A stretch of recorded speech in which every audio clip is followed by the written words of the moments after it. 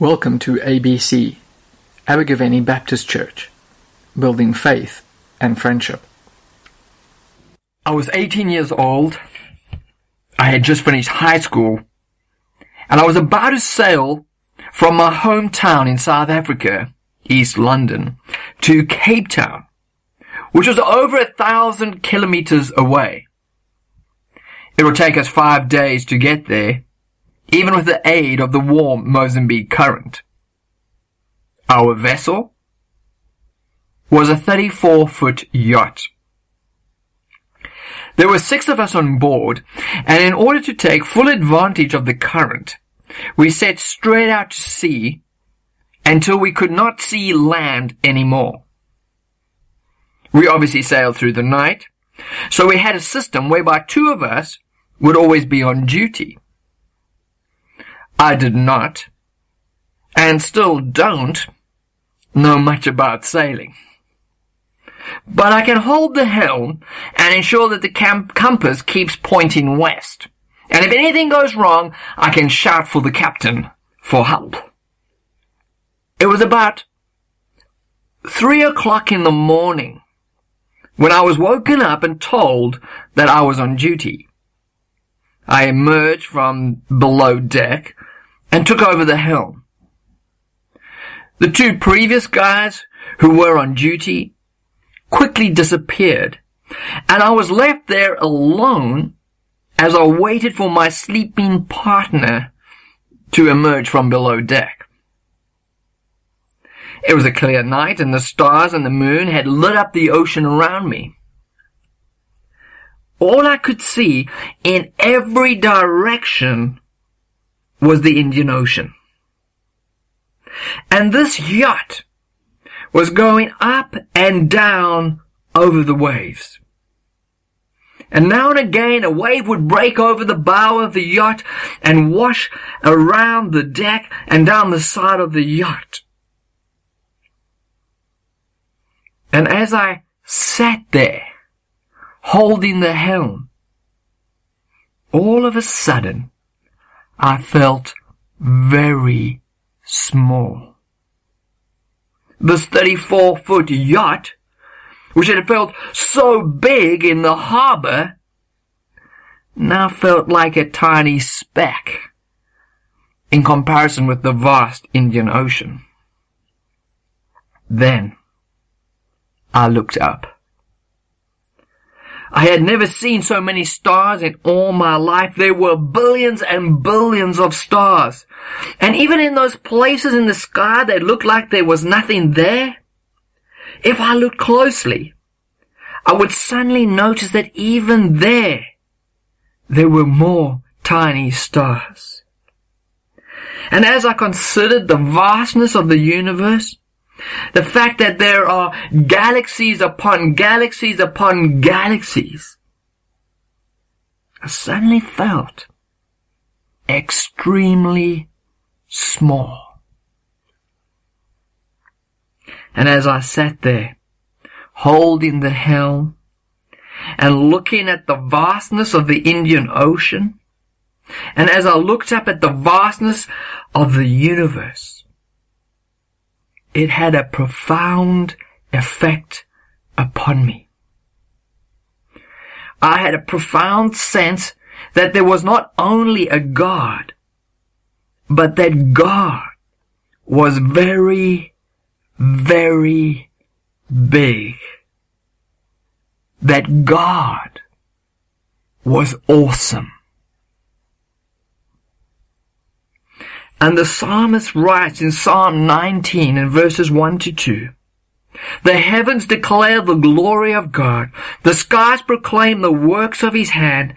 Day after day they pour forth speech. Night after night they display knowledge." And as I sat there, holding the helm, it was as if all those stars, the moon, and the Indian Ocean were crying out simultaneously, "God made me. God made me. God made me." So, how do we know there is a God? Well, when I look at creation, when I look and reflect upon the universe, it drives me to the conclusion that there must be a God. Paul writes in Romans chapter 1 and verse 20, "For since the creation of the world, God's invisible qualities, His eternal power and divine nature, have been clearly seen, been understood from what has been made, so that people are without excuse." In other words, God, who is invisible and unknowable, has made Himself both visible and knowable through what He has made. Just as artists reveal themselves by what they draw, paint, or sculpt, so the divine artist has revealed Himself in His creation. And today, God's power and skill are still displayed in the beauty and the balance, the intricacy and the intelligibility of our universe. But how does creation reveal God? Firstly, creation has a cause. Because our universe is ever expanding and getting bigger and bigger, scientists are convinced that our universe had a beginning. But what caused the universe to begin? Scientists believe that our universe began with an enormous explosion of energy and light, which we now call the Big Bang. But what caused the Big Bang? Astrophysicist Robert Jastrow, a self-described agnostic, states, "The universe flashed into being, and we cannot find out what caused that to happen." In other words, scientists have no explanation for the sudden explosion of energy and light. But something must have caused the universe to come into existence. Secondly, creation is designed with a purpose. If you consider the size of our planet with its corresponding gravity and the position of our planet, they both are perfect. If Earth was slightly smaller, an atmosphere would be impossible, like the planet Mercury. And if Earth was slightly larger, its atmosphere would contain too much hydrogen, like Jupiter. If Earth was slightly closer to the Sun, we would be toast. We would be burnt up. If Earth was further away from the Sun, we would be ice, frozen. Earth's size and position within our solar system, which is huge, is perfect to ensure the right atmosphere and temperature to sustain life, plant, animal, and human life. After the satellite detection of birth pangs of our universe, The Guardian wrote, "It is difficult to know what the appropriate reaction to such mind-expanding discoveries should be, except to get down on one's knee in total humility and give thanks to God, or Big Bang, or both, for cunningly contriving to allow this infinitesimal part of the universe called Earth to be bestowed with something called air.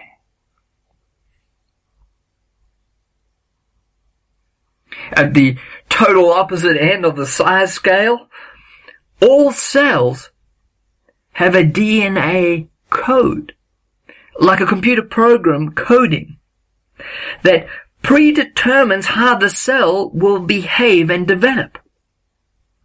A consultant surgeon wrote to John Stott a few years ago, and he said, "I am filled with the same awe and humility when I contemplate something of what goes on in a single cell as when I contemplate the sky on a clear night."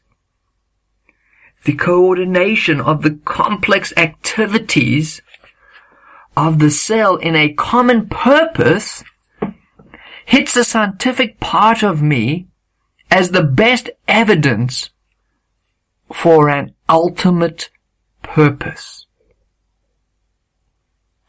Or consider a bee. A little bee has a little bee leg, and on the little bee's leg is the little bee's leg hair. And on the hair of the little leg of the little bee is a gland.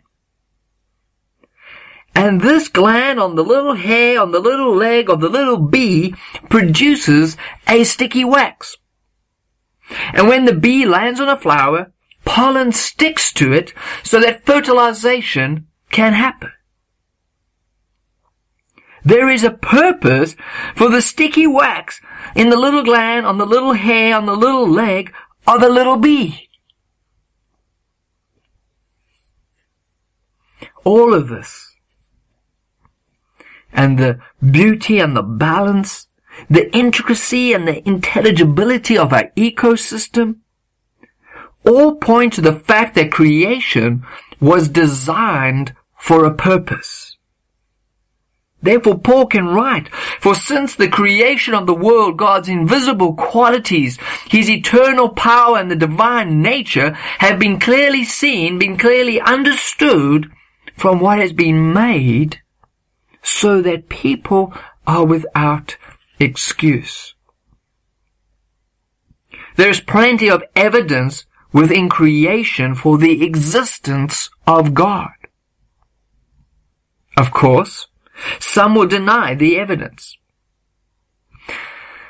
There's a story of two men walking in the forest, and they suddenly came to a clearing, and there was a whole row of flowers. The first man said, "Look, there has been a gardener here. Look at all the flowers." The other man responded, "There has been no gardener. Look at all the weeds." Some choose to see the evidence differently in order to deny there is a God. Another proof for God, other than creation, is that humanity has a God conscience. Paul writes in Romans chapter 2 and verse 15, "Since they show that the requirements of the law are written on their hearts, their consciences also bearing witness." Over here, Paul is saying that even people who do not have the Jewish law, that is, people who don't know the 10 Commandments, they still know the difference between right and wrong, because God has given them a moral conscience. Anthropologists have discovered that there is a worldwide moral conscience within humans. Of course, a person's conscience is to some extent conditioned by their culture. But nevertheless, they have discovered that all people know the difference between right and wrong, they have a sense of justice. This is in itself evidence for God, for God has given this moral consciousness. But more than this moral conscience, God has also given humanity a God conscience. A sense that there is something out there, something transcendent, something beyond us. Some people deny that they have a God conscience. But often in a time of crisis, the deep-seated convictions of the heart reveal themselves. This is seen in one of the latest pop songs by The Script, entitled Don't Break Even. The lyrics go, I'm still alive, but I'm barely breathing, just praying to a God I don't believe in. Furthermore, this inner God conscience is clearly evident through the majority of the world's population. It is also evident throughout history. The majority of the world's population throughout the whole of human history have had a sense that there is something beyond us, something transcendent. It is only in the last century, essentially in Western Europe, in the height of modernity, that the dominant worldview has been to deny this God conscience. And it seems to me that it's a bit arrogant to believe that our Western European worldview is right and that the rest of the world and the rest of human history is all wrong. What is also interesting to note is that a new generation of youngsters in Western Europe have abandoned the ideals of modernity and have embraced a postmodern worldview.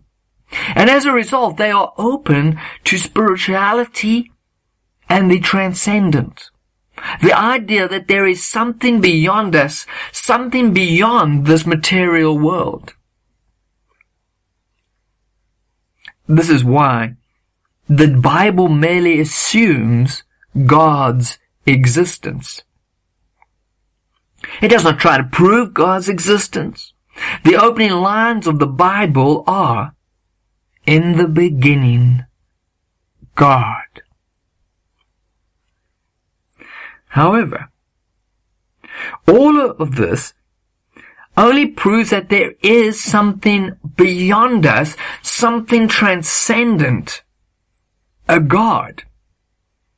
It does not disclose to us who this God is or what this God is like. For that, we need to look at Jesus. For the Bible tells us that Jesus is the human face of God, and it is in Jesus that we discover what this God is like. And that is the topic of next week's sermon, which David Openshaw will give. However, if you find yourself doubting whether there is a God, and there have been times in my life when I have had doubts about whether there is a God, what should you do? Well, this is what I do. I reflect on creation. I reflect on the beauty and the balance, the intricacy and the intelligibility of our ecosystem.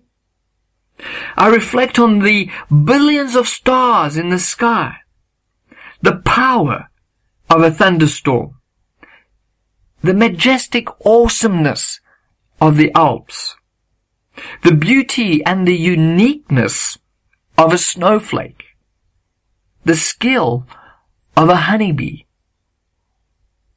the incredible abilities of the human hand, the vastness and the potency of the sea, and the miracle of a birth. And while I'm reflecting on creation, I ask God to reveal himself to me. For the Bible says in Jeremiah chapter 29 and verse 13, God says, "You will seek me and find me when you seek me with all your heart." And when I reflect on creation in the context of prayerfully seeking God, those aspects of creation start shouting to me, God made me. God made me. God made me. However, a Christian's knowledge of God and evidence for God goes beyond reflection on creation. For Christians have a personal knowledge of God. Christians know that God exists because they have experienced the presence of God in their life. For as Paul writes in Romans chapter 8 and verse 16, the Spirit himself testifies with our spirit that we are God's children.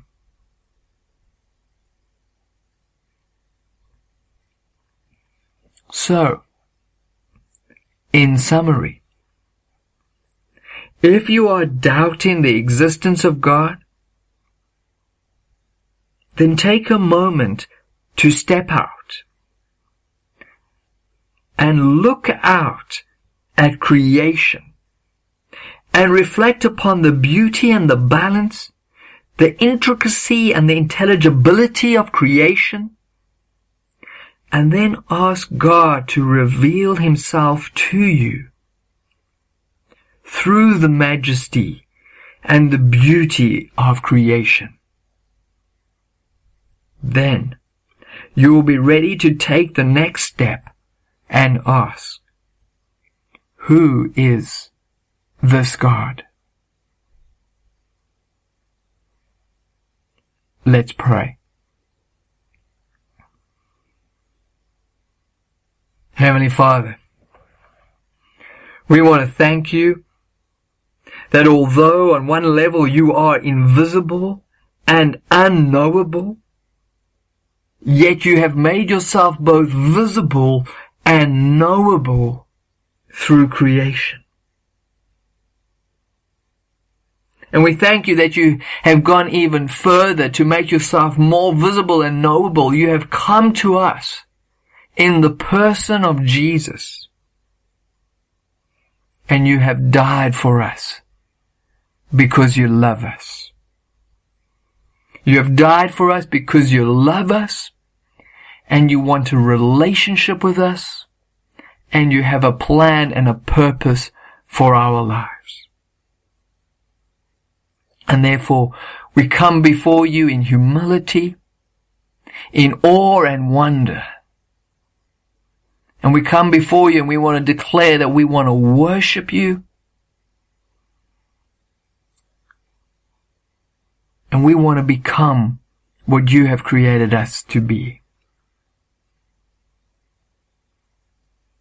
And therefore we declare to you this morning that we are thankful for what you have done for us. Amen.